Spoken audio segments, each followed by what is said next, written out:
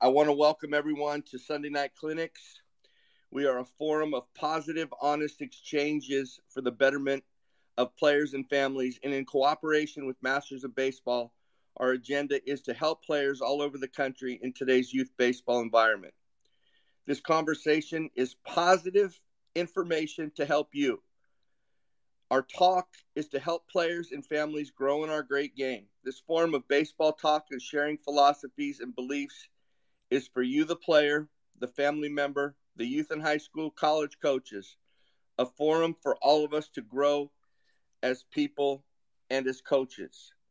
Tonight, we're lucky enough to have Wagner College head coach Craig Noto. I've been lucky enough to know Craig for many years, met him out in California when he was at LIU Brooklyn as their recruiting coordinator and assistant coach at many events. And Craig has stood out to me as an outstanding evaluator and just a guy that knows baseball, loves it with a passion. He's been a coach for 28 years.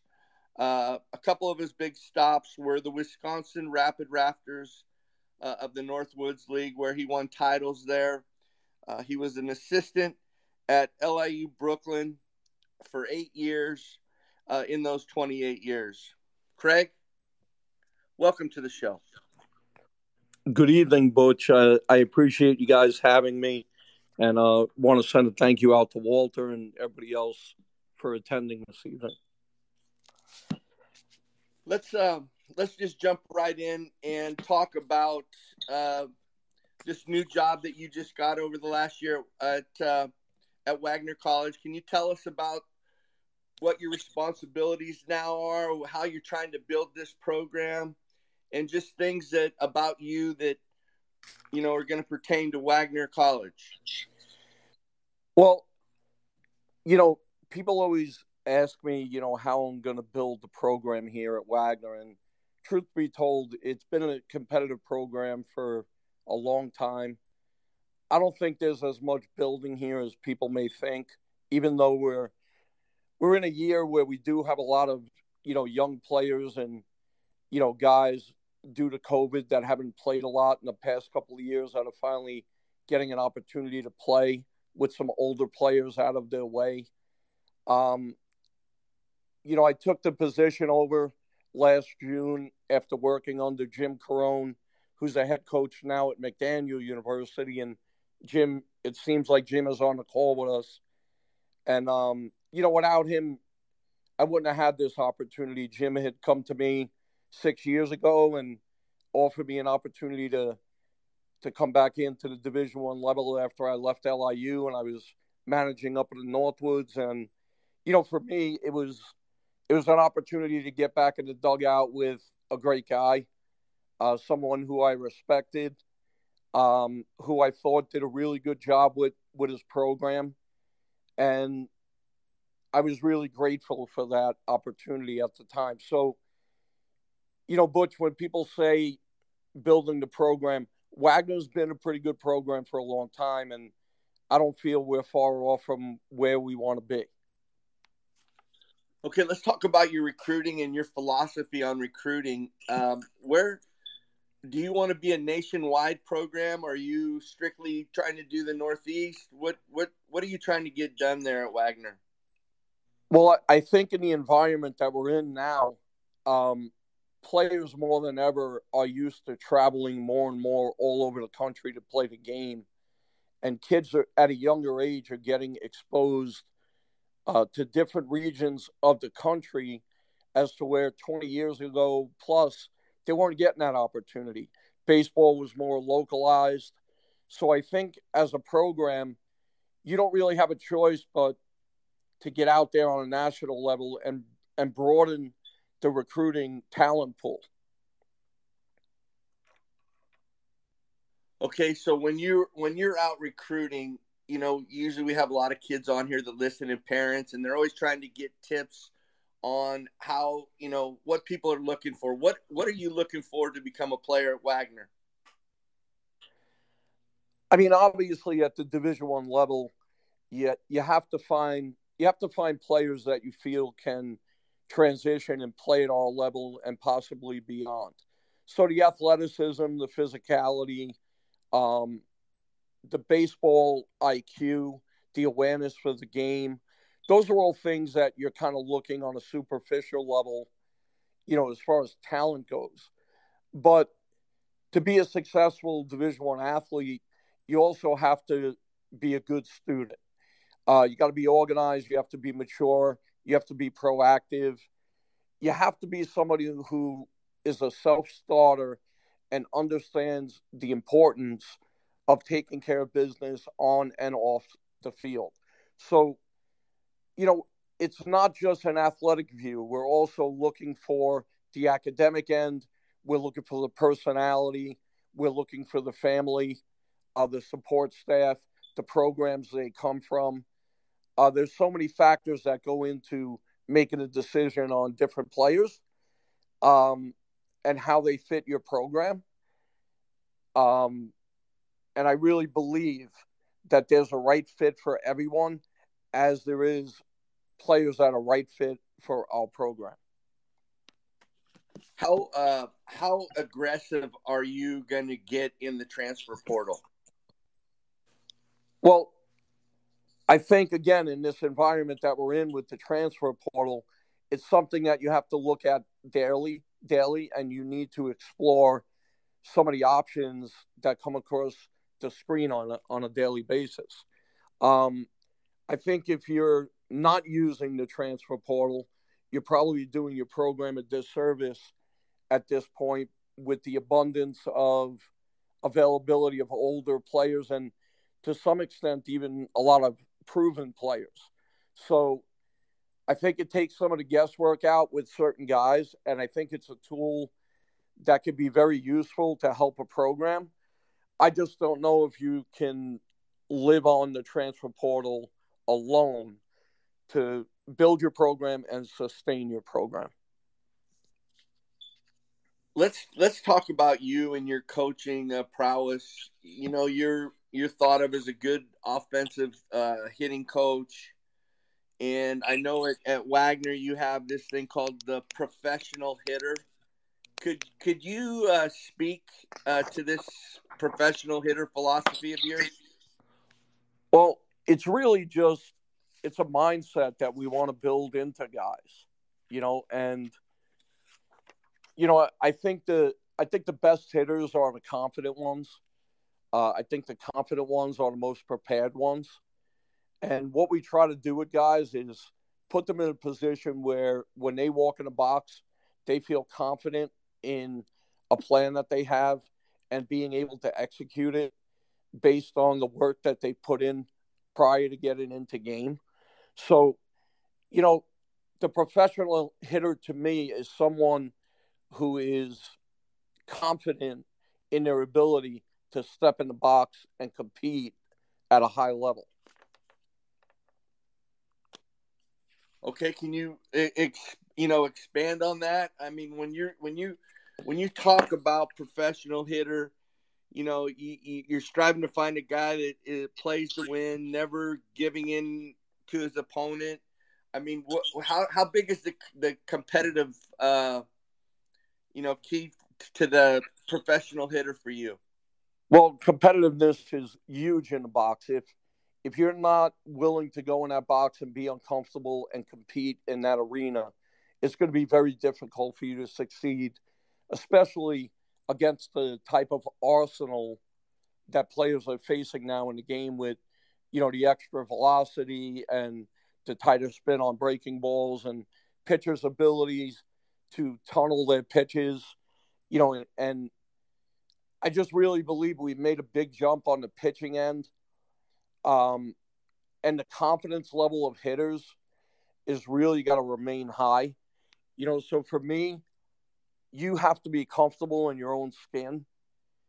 You can't have an identity crisis as a hitter. You have to know who you are, what your skill set will allow you to do, and then you got to be able to adjust on the fly, pitch to pitch, situation to situation. Can you talk about contact spot. I've heard you talk about it before. Where you want guys to make contact, what is the mindset to the hitting part of it? So you're referring to contact points, right?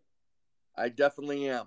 Okay, so obviously there are certain pitches in certain locations of the zone that you're going to have success if you can get to them in those spots on a consistent basis. So obviously, the further a ball away from you, and the lower in the zone it is, the further away it is from your eyes, and that's the ball that's the most difficult to hit. That's the one that you're going to want to see the deepest or as long as possible. As the ball begins to move closer to you, you need to be able to get that ball a little bit more out in front and not as deep. And obviously, working from the outside in, the further in that ball is, the further more you want to get that contact point out in front of home plate where you could do some damage with it. Okay, so talk about you're talking to kids, and their kids are always looking for drills to do and things that they can do to make themselves better. What are some of the things that you do at Wagner with your hitters that you're trying to help to make better? Well, I think one of the main things that a lot of hitters that I see lack is balance. A lot of guys don't have good, comfortable, strong bases in the box. We're in a generation of a lot of open stance hitters, which creates a lot of imbalance for guys. So I think like one of the biggest starting points for me is getting guys in a good athletic, comfortable, balanced position where they can begin to work from. How do you teach guys to get started? Get started as far as what, a load, or as far as just Yeah, in all their the things stance? that go into hitting, seeing the ball, getting your body started, getting to strike foot.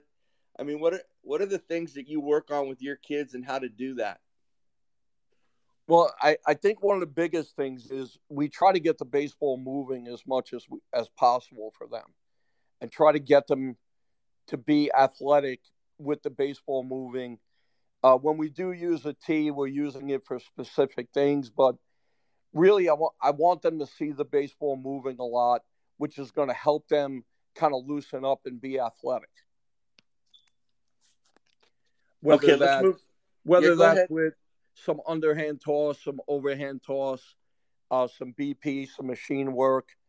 Um, that's the kind of stuff that we're going to focus on with them, is getting the baseball moving so that they can get some rhythm and some timing down. So when you're out recruiting a player for Wagner and you're going to see this guy hit, what are the important things that you want to see when you go see a player that's going to play for you? You know, you're looking for bat speed. Um, if you can't hit the fastball, you're not going to be able to play this game for long. So bat speed is a really paramount thing that I'm looking for. I'm looking for a short, efficient swing path, or somebody who shows me that they can do it at times, and then it's our job to kind of coach it out a little bit more consistently from them. I'm looking for some physicality, some athleticism, to where they're going to be able to have some adjustability in their swing as they begin to face better pitching. Um, I'm looking for some consistent contact on guys that have good rhythm, that show that they can be on time. They have barrel awareness with the ability to consistently put the barrel on the baseball. Um, Looking for backspin guys as opposed to guys that topspin the baseball. I think it's a really important thing that's overlooked in this generation of hitters. You see more and more guys top spinning baseballs as opposed to back spinning baseballs. So that's something that I'm going to look for as well. Strike zone discipline. You know, does a guy have an awareness of what the strike zone is and what's a chase pitch, and being able to to remain confident and disciplined enough in the box not to expand that zone, which is obviously going to help him make more consistent contact. Um, I'd like to see hitters with a general plan of attack. You know, with younger high school hitters, their approaches aren't going to be as refined as a senior in college, but you want to see a guy that has an idea of what he's looking to do in the box. To me, that's another very important factor. And then another one of the most overlooked one are I'm looking for situational awareness. So I need guys to be able to handle the bat in the situation that the game is calling for them at that moment. If that makes sense, Butch. You know, you might get up with a man on second and nobody out, and your job before two strikes is to try to drive that guy in. And when you get to two strikes, your job is at minimal try to get that guy over to third base with less than two outs. And I think a lot of hitters in this day and age, they're more concerned with getting the hit as opposed to doing what the game is asking them to do at that particular moment. That's great stuff. Situational awareness. We haven't had too many people really talk about that, and you just brought it up. That's great stuff. You know, you use the word backspin and topspin. There's a lot of people that probably don't know what that means. Can you explain that in what you mean by backspin and how to create backspin and what causes topspin? Well, a lot of this uphill plane swinging, let me say extreme uphill plane swinging, is causing hitters to hit a lot more at the top of the baseball, which in turn, as you'll see the contact and the ball flight, you'll see baseballs that look when they come off the bat, they look like they're going to go deep in the outfield, and they're kind of dying over the shortstop's head and coming down on a sharp angle.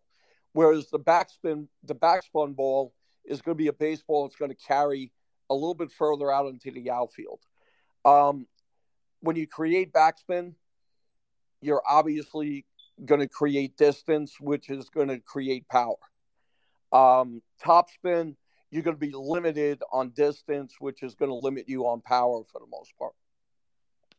Craig, when you in today's age of analytics and measurements, what are if you were to tell kids that come to your program that are analytics that you look at that are important, what are those analytics that you look at?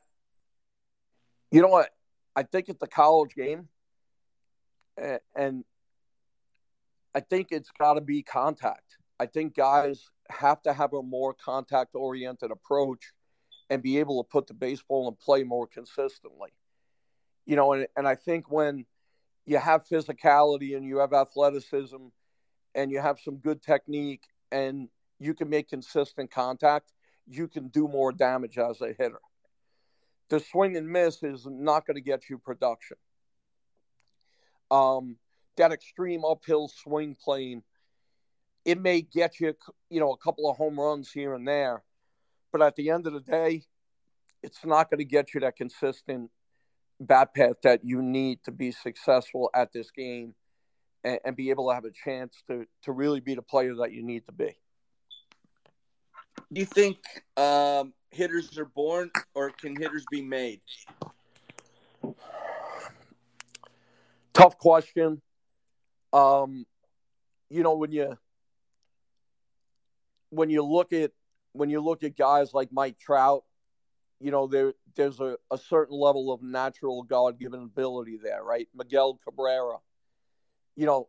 Some of these guys are all born to just hit, and they have a natural rhythm and sense of timing, along with physical skills that translates to where you could say, hey, this guy was like born to hit. But I do think you can make hitters also. I think you could build hitters.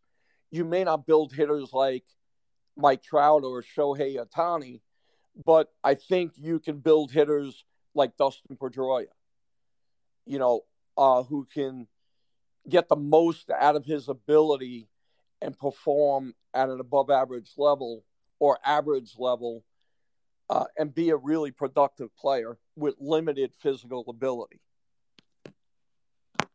Can you talk about, obviously the game's always going to change. It's always going to evolve. Hopefully it's always going to get better.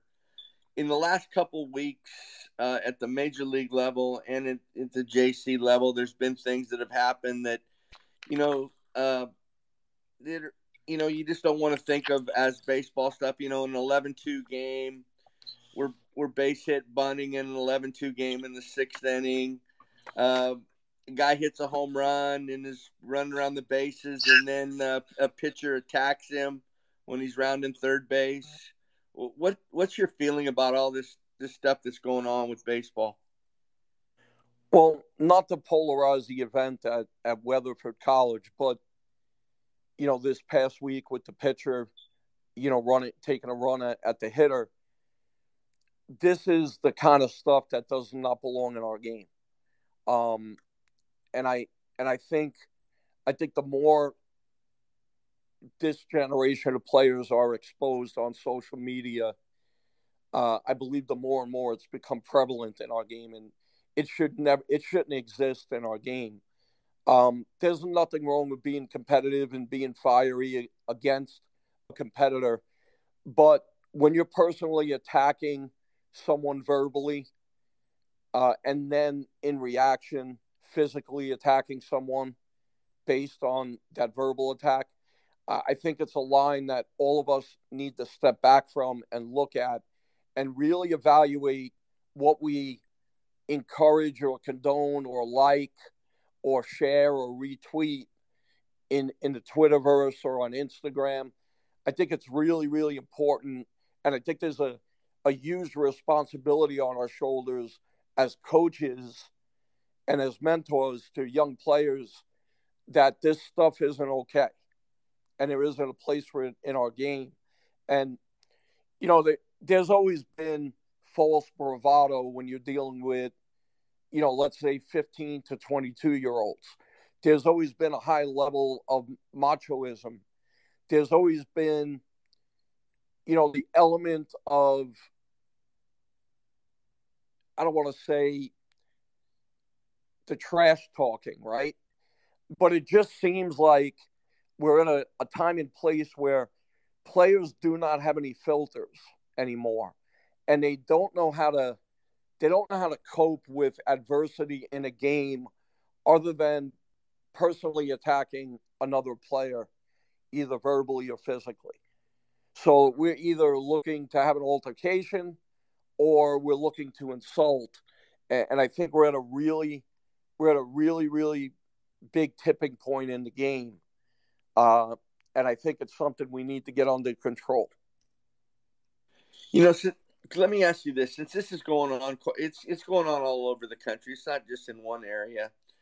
How can youth coaches do a better job of, getting team over individual back into the game? Well, coaches have a huge responsibility in that, without a doubt. But to me, I think it begins at home with the parenting. It's one thing what a coach will allow you to get away with. It's another thing what your parents will allow you to get away with.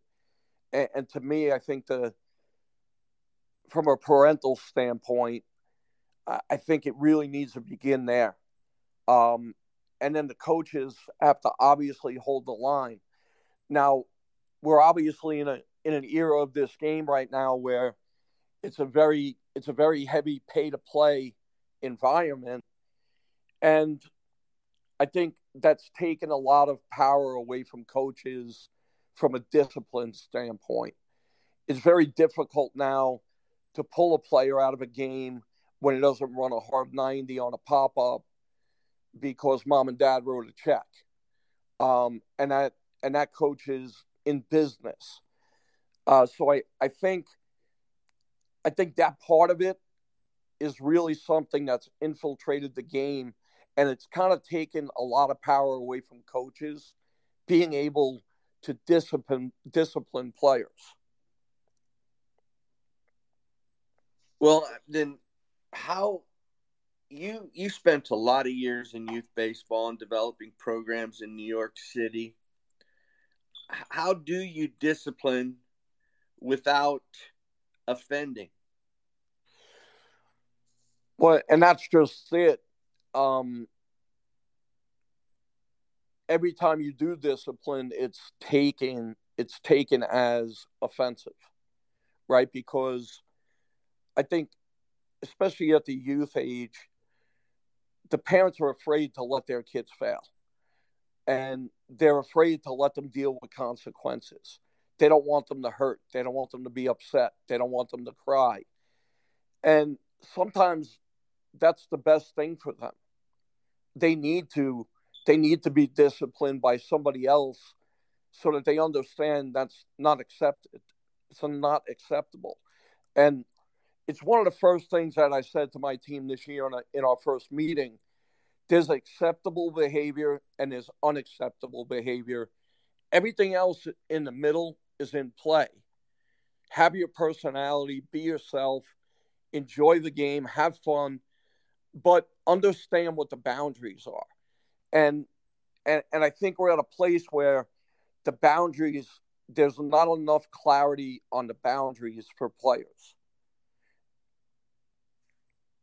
How do we get boundaries? I mean, does it have to? I mean, I know you've talked about the parents, but I mean, there's a huge amount of ego involved here with this and these Division I scholarships. How can we as youth baseball coaches do a better job of controlling the parents? Well, I think what you're doing here with Walter and with Masters of Baseball in general, I think it's a great start. The problem is the people that usually give you the best advice are the ones that we listen to the least.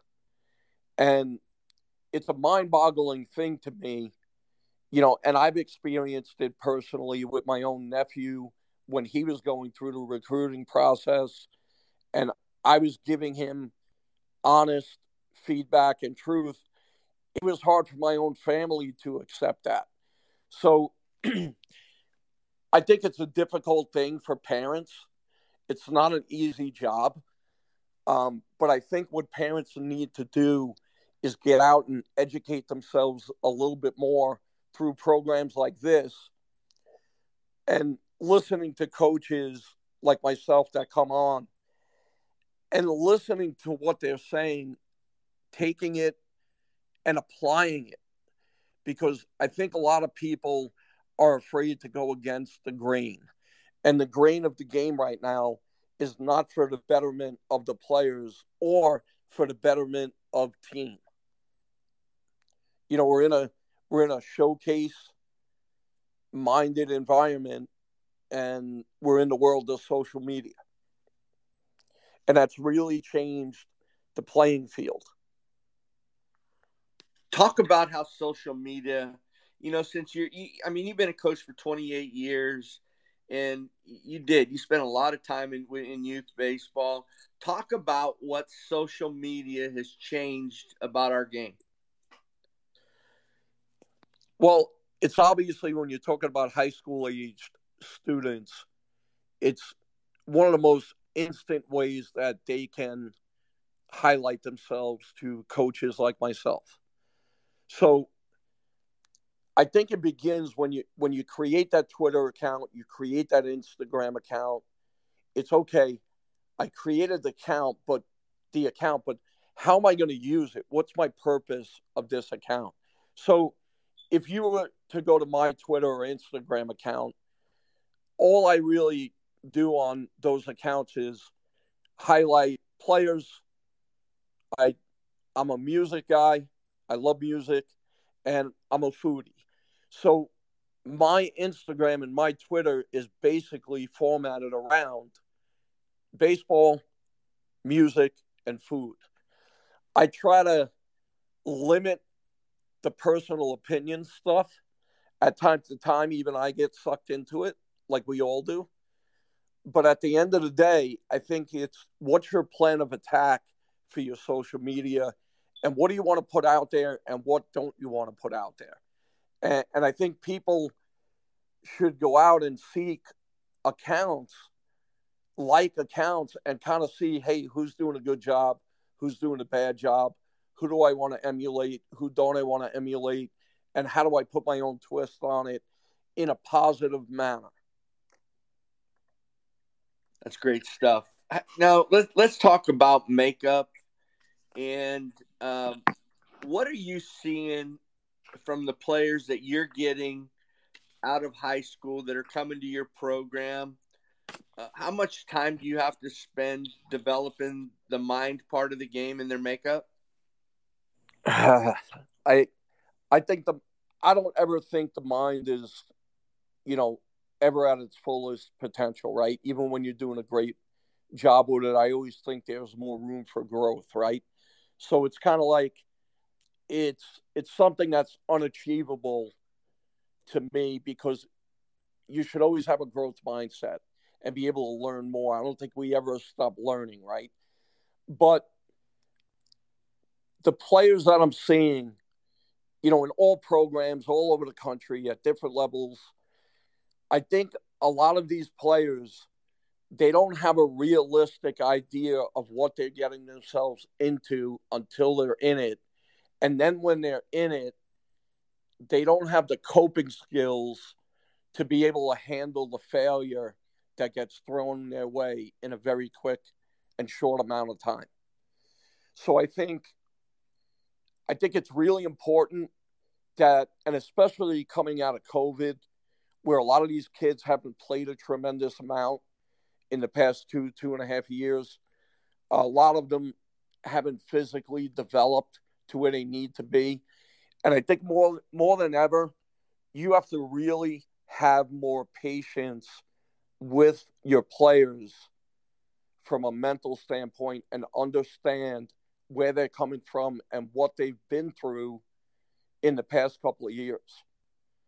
Um, I think you have to catch yourself at times where you want to jump at a guy, and you got to be able, to pull back and understand what has that guy gone through in the last couple of years that has put him in the position to think, feel, act the way he is right now.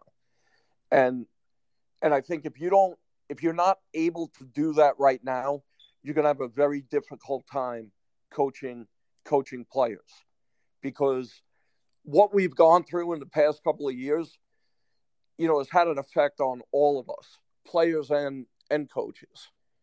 You know, it's something that none of us have ever experienced before. So I think more than anything, Butch, you got to really have a patient approach with these guys, with their mindset. You have to push them, but you got to know when you got to pull off the gas, because these guys are a little bit of a different group right now. I want to ask you about strengths. Can you go through what ideally you would recommend to kids for? I want you to go through a yearly workout, how much weights, how much they need to be in the weight room, and like for a season, like a weekly workout, what you guys are doing to maintain your strength and build on your strength. So for us right now in season, we're lifting 2 days a week. Um, and everybody is kind of under the premise that during the season you want to maintain strength. We want to continue to gain strength in season. Um, we're going to continue to lift heavy. We're going to change the reps, the sets, and that kind of stuff to where we're not putting too much of a load on the bodies. But at the same time, we don't want to stay the same or decrease ever. We want to continually, incrementally gain more strength during the season. Um, the bottom line is, if you're a high school athlete at this point, and it's always an individual thing, Some kids at 14 are dealing with growth plate issues, so they have to be very careful what they're doing in a weight room. But if you're in high school and you're not on some form of really good weight training program with really good professionals, you're going to really limit your chances to be successful in the game long term, especially at the collegiate level. I mean, the collegiate level now is just, it's really physical, very physical. And it's very physical, one, because programs are really taking an interest in their strength training and doing a great job with it. But more importantly, the college game has gotten older. So we have teams with 23, soon to be 24-year-olds playing against 18-year-old freshmen. And there's a big difference, between an 18, 19-year-old and a 23-year-old. It's not even close. So if these guys aren't on a year-round weight training program and beginning in high school and building a real good foundation, they're going to struggle.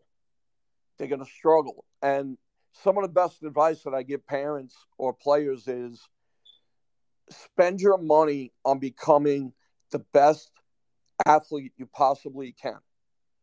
You need to develop the body.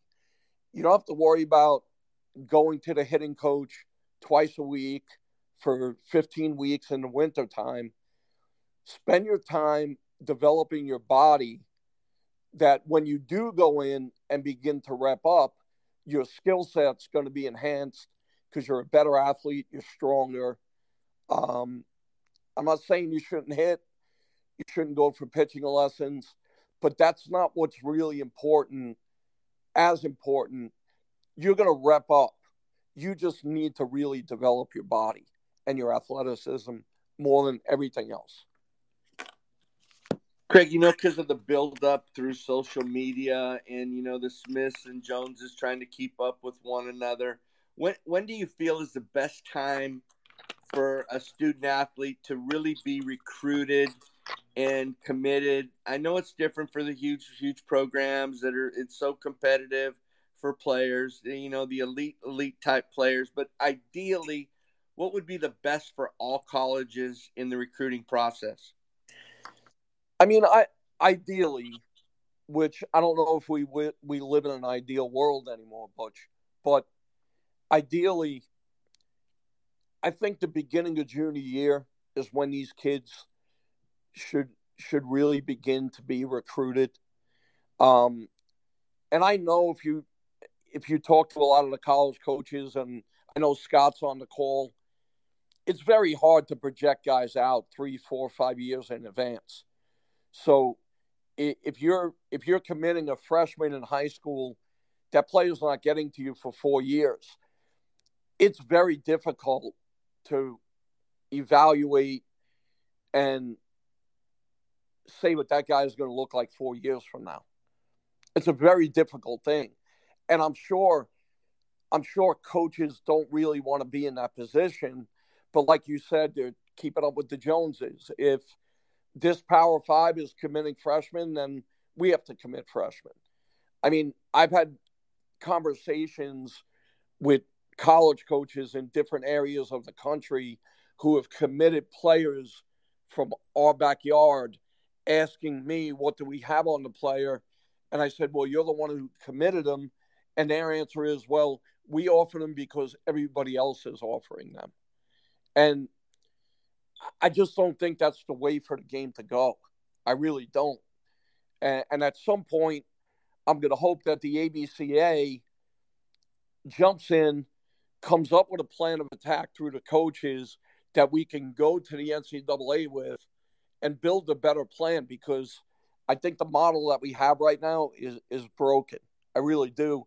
I think you're putting unfair pressure on a 14-year-old, and you're putting a lot of pressure on a coach to project guys out 4 years in advance, 3 years in advance. I think a lot can happen to a young man between freshman year and junior year. Great points, Note. I want to talk about team now. We go to games every day. We have an ideal of what a good team is. What to you in your program is a good team? You know what? I think if you have guys that hold each other accountable for the little things, I think that's a great starting point, right? Um, I think if you have a team who handles their academic success the right way, I think that's another really important factor because guys that handle what they need to do academically and handle their business off the field are usually guys that are going to come into a practice or team environment and fit in a lot better because they don't have stuff hanging over their head, right? Um, I think you have to have players and coaches that have a growth mindset. I think it's really important for guys to understand that they're coming in on a daily basis into the framework of a team with the goal of getting better that day, increment a little bit better each day, right? Um, I think it's important for players to work hard at being great teammates. Um, One of the things I tell our guys all the time is if you care about the guy on the left and the right of you more than you care about what's going on with yourself, that's going to help us be a better team than you just having individual success and not caring about what's going on with other players. I think that care gene is a really important thing, and it's harder and harder to find in this showcase environment that we're in. Um, I think you got to put forth a great effort on a daily basis. You know, on the field, off the field. You know, within the campus community. You know, with administrators, with your academic advisors. Um, I think that's really important piece of it. And and and really, one of the biggest things for me is you got to show respect for the logo. Like that logo that you're wearing on the front of your uniform represents a great opportunity that you have. And I think one of the biggest challenges is to get these players um, to understand that they're bigger than something than themselves. And that by being a little bit more selfless, they're going to have a better experience and get more out of it and grow as a person and as a player. When Craig, when you talk about great teammate, selfless, uh, you think that's an easy thing for guys to do, or does it have to be shown by veteran guys and coach for them to buy into that in today's individual world? I think I think it's a little bit of both. Um, I think the older players, have to grab a guy and say, "Hey, we don't do that around here," right? Um, I think a coach has to be able to lay guidelines down and be able to consistently enforce them when they're breached.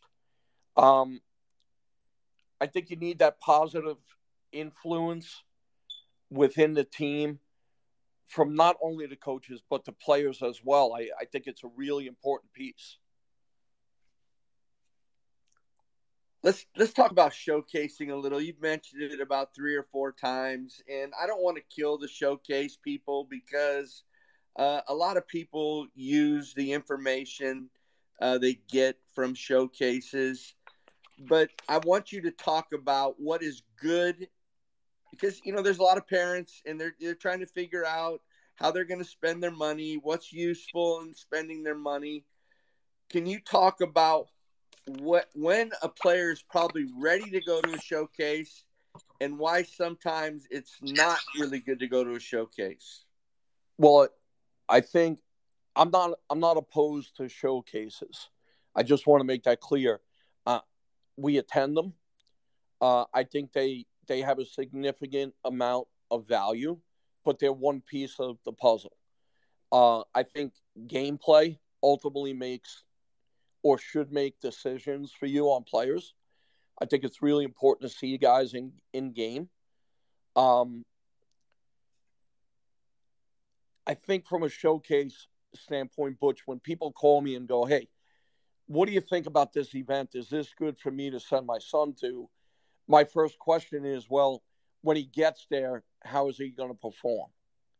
So when he lines up to run the 60, is he going to run a respectable time? You know, when he's throwing from the outfield, has he consistently been throwing from the outfield and working on building arm strength and accuracy with his throws? Um, does he take consistent BP on the field to where when you get in a showcase environment, you're going to be able to look the part? I think more people showcase because other people are doing it, and they're not doing it when it's the right time for their child. And I think this also comes back down to parents and players listening to qualified individuals and getting an honest evaluation as to where they are at that point before they begin to spend the money. And there's a couple approaches. Every year, every week, I mean, basically in this environment we're in, it's almost daily in the summer. There's some kid that comes along that you haven't heard about that shows you a very high skill level. And that kid may have not had that 6 months ago. So players get better at different points. But if you're not training yourself to be able to go out and hit the mark at those showcase events for the specific things that they're asking you to do during the showcase, you might as well just drive down the highway, open your windows, and throw the money out the window. Because what are you showcasing? That you can't do certain things that coaches are looking for? It's another one of those keeping up with the Joneses things that we're dealing with right now. Okay, let me ask you this. Let's talk about tools and tools for position. Every kid wants to play shortstop, center field. They want to pitch. I want you to tell the parents and these kids that are listening tonight, what are the things they have to do to be a college shortstop, to be a college center fielder? What are some of the tools that they have to be a corner position player, so they all understand it, so that finding a role is so important. And I think when these kids hear it from college coaches like yourself, like Big Time, like the Coach Corbins, the Savages, and when they break it down, it's easier for these kids to understand. So can you break it down how you look at it? When you're talking about middle infielders, you're looking for guys that, have a high level of athleticism and body control, guys that can get to the ball quick, field it cleanly, get rid of it quickly, right? When you're looking at a shortstop, a lot of people will be focused on the arm strength, right? For me, I'm looking at the feet, I'm looking at the hands, I'm looking at the transfers, and then I'm looking at the arm strength. And the ability for a guy to be able to throw from different angles, right? Because the position creates a lot of different plays that are going to call for you to be able to throw the baseball from different angles. So the arm strength doesn't come as much into play as people may think it does. Because if you look at guys like David Eckstein, right, who is a really, really good major league shortstop, he got to it quick. He fielded it cleanly. He got rid of it fast. Nobody ever talked about how strong his arm was. Am I correct, Butch? You are super correct. He made the routine. He made the routine. Every once in a while, if you go in that hole and you can fire that ball across the infield, does it help us? Absolutely. Is it paramount? No. you were a cross checker for a bunch of years. How many guys did you really see go deep in that hole and be able to make that play? On Not a many. consistent basis. Not Not many. many. That's why there's not many shortstops in the world, right? And that's why guys that are in the game at the highest level, they were able to get there and play there because they were the few guys that can do it. But if you look a lot in Major League Baseball over the years, it's been the Ozzie Smiths, the Gary Templetons, you know, guys like that played the position at a very high level that weren't 6'4", 220-pound guys with 97-mile-an-hour arm strength across the infield. And you could correct me if you think I'm wrong, but guys like A-Rod had kind of transformed that position. No, I think you're right. I think baseball has gone away from the fundamentals, and it's totally gone offensive. It has, and like we were speaking the other day, where for years when you were evaluating catchers, you were looking for arm strength. Now you're looking for power, number one, right? Like the paradigm has shifted, and so there has been a huge shift in the game and a change and what you're looking for in evaluating players. And I don't know if it's a good thing. I don't know if it's a bad thing. I think on certain things it's bad and some is good. I think there's some good in everything, right? But I think it's really important for people to educate themselves on what coaches are really looking for or what the positions, are really meant to be. So with your corner guys, you're gonna look for guys that, people think, hey, you can put the big burly guy at first. But at the end of the day, if you look in the big leagues, some of your best athletes on the field are at first base. And some of your best defenders are at first base. And I think your highest paid player's annual salary is at first base. Am I correct? You are correct. So I think people need to understand, like, you just don't have to be a big guy that has power and you're automatically a first and third baseman. I mean, first base is as much a reaction position as third base is. So I think fielders on both corners in the infield, they got to be the same guy almost. They have to be the same guy almost. You could get away with probably a little less at first, but at the end of the day, you better be athletic and you better have the ability to be a run producer and hit with some power. Same thing in your corner outfield spots. And obviously in the middle of your field, you want your highly skilled players. You want your guys that, are going to run, play defense.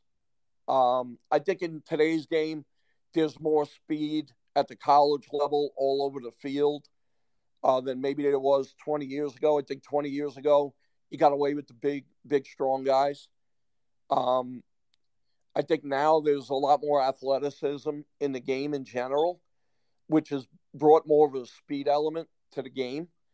And I think there's a lot more running at the college level, obviously. So, I think as a parent or as a player, I think you got to get out. You got to watch the game and see what it looks like, and what are the current players that are playing. What do they look like at the college level? And I guarantee you, if you ask 90% of the parents that have,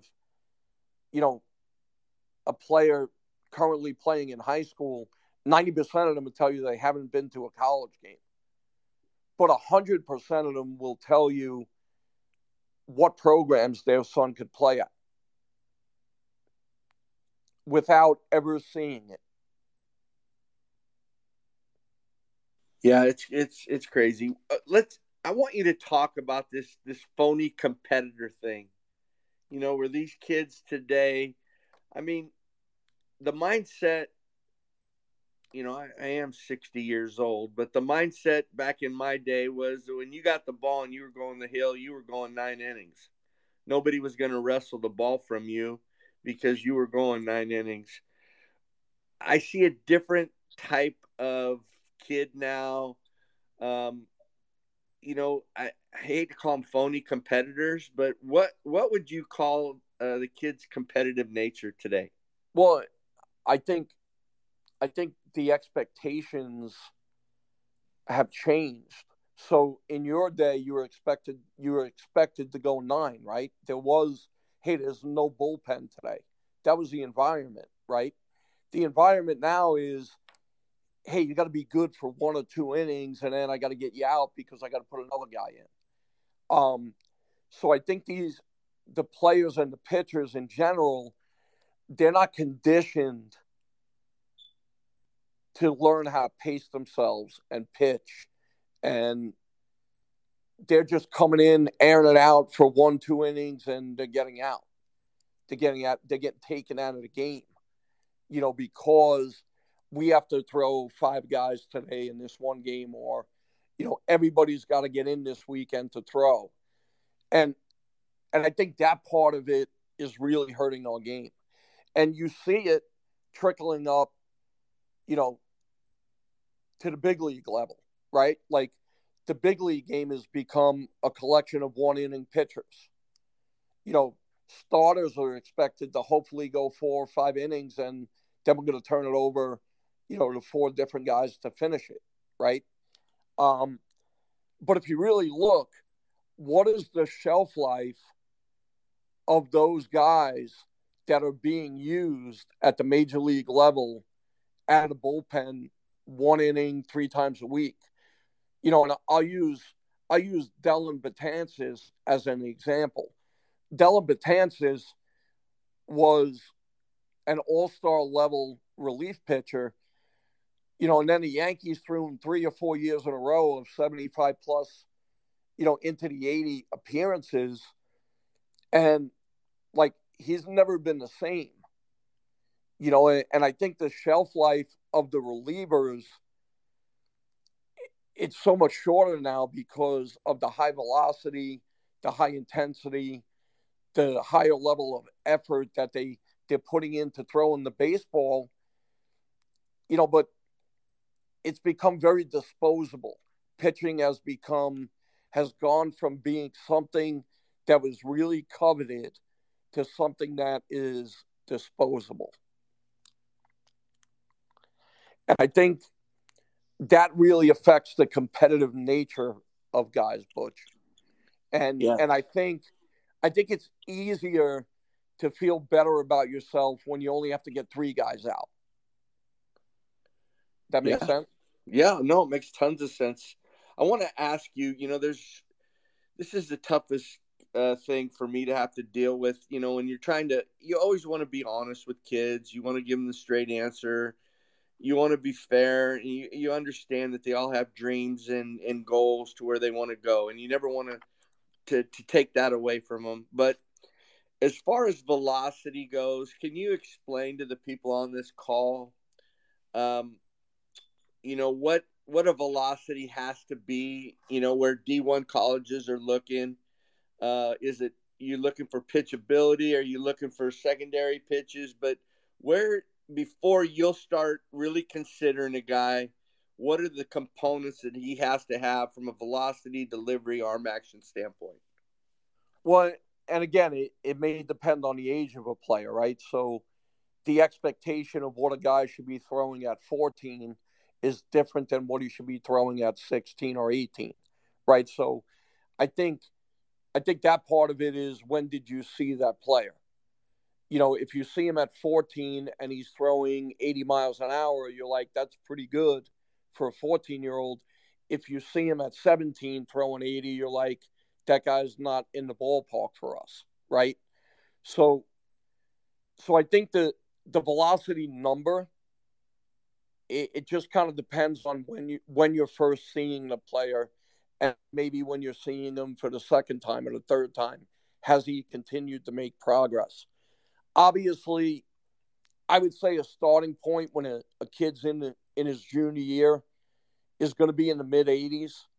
And you're going to be looking for a clean, efficient arm path if you can. One that is going to tend to make you believe that a guy's got a better chance of staying healthy. You could also predict a little bit more velocity with that. Body type's important. Tall, skinny guys, they may have slow arms at 15, 16, but when that guy gains 30 pounds, all of a sudden that arm speeds up and that skinny guy's throwing a little bit harder now, right? So I think you got to be able to project that, right? And like I had a young man who's in the big leagues with the Milwaukee Brewers named Justin Topa, and Tope was an infielder. And when I recruited him, I said, "You're a pitcher, and not only are you a pitcher, you're a pitcher that's going to be worth some money one day." And he kind of looked at me, strange. And I said, "If you want to make the journey to be a pitcher, I'll turn you into a pitcher." And we did. And, there was a guy throwing 83, 84 miles an hour, but he was 6'4". He was skinny. He was super athletic. And the arm was just pretty as can be. So you knew when we add strength, when we clean the delivery up, we get him on the long toss, we tweak some things, this guy's he's gonna bust out. And he did. So I would say if you're in the mid 80s, in junior year, I think that's a guy that, you got to really begin to pay a lot more attention to. And if he has some projectability in the body and the arm path. Good stuff. Hey, Walter, you got anything for old Noto? Because I got one more question for him, and then we're out of here. All I want to say is absolutely, if you're a parent or student athlete, what you have heard tonight from Coach Noto, I hope you took notes. I hope you find your way back to the podcast to go back through it. Candid, honest, factual, actual information that parents need to hear for their student athletes. Craig, absolutely brilliant tonight. Brilliant. I appreciate that. And you know me, guys. I don't really like to do stuff like this. I'm not big on this stuff. I'm not into touting myself, and I could be kind of heavily opinionated. So I'm probably holding back on some things that I really want to say, because I don't think the game is in the best place that it can be, and I think as ambassadors of the game, the coaches, and I think the parents really need to take a bigger step in being ambassadors for the game as well, and helping understand the job that a coach has and how difficult it is to make everybody happy, which is impossible, right? Butch, one of the things you had asked me about, like being a good teammate, and I went through a bunch of bullet points on it, but one of the biggest things really is just a guy being dependable. Like, we need dependable people in our program. If we don't have dependable, good people in our program, we don't have a shot.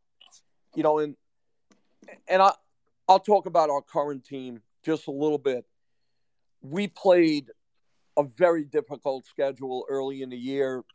Some people were saying it was the 14th toughest strength of schedule in the first 5 weeks of the season. It included Vanderbilt and USC, and College of Charleston and East Tennessee State. And, we played some really, really good opponents early with a very young team. And I rolled the dice when I had the opportunity to go to USC and Vanderbilt, knowing that, we're going to be up against some really, really good programs with the young team. But knowing that I had really good people in our locker room and I had guys that had the right mindset, I knew if we went out and we went 1-13 in those games, I think like we did, that it wasn't going to destroy our ball club. It was going to help us get better. And if you looked at our numbers in the first 15 games of the year, they probably weren't very impressive. And if you look at them now overall, they're probably not that impressive. But when we got into conference, we're second in the league offensively. Average wise, power number wise, production wise, and you look at our pitching with a weekend rotation of 3 freshmen, and we're third or fourth in the league in pitching. So that tough schedule and the struggle and the look of the record not being where people would perceive it as being a good ball club, that's kind of flipped. And, we're right in the mix for the playoff hunt right now. So it's translated for us, getting out and playing a tough schedule, but it would have never been possible if I didn't think that we had the guys that could handle the struggle that we were going to endure early in the year. That's great stuff. I got one more question. I want to tell you thank you so much for your time tonight. I've been lucky enough to know you for a lot of years. You're a real guy. You treat people with great respect. And just like Walter, I thought what you shared tonight with these kids was so candid. And I know that you could even be more candid than you were, but you were outstanding. My last question for you is what I ask everyone that comes on our clinic. And if you could give any of these families any advice for their process through the youth baseball environment to getting to college, whether it be JC, D3, D2, NAIA, D1, what is the advice that you would give these families? Well, I think ultimately, if we're talking from a recruiting standpoint, right, Butch, or let me back that up from a college selection process, right?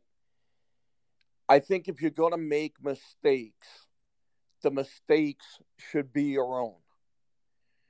I think you have to do your own research. You have to educate yourself and put the time into learning the landscape of what you're looking to get yourself into. And one of my philosophies in life in general is whatever it is that I'm going to get involved with, I figure out what the landscape of it is. And I figure out what is the worst part of that landscape. And if I can deal with the worst part of it, then it's a good decision for me.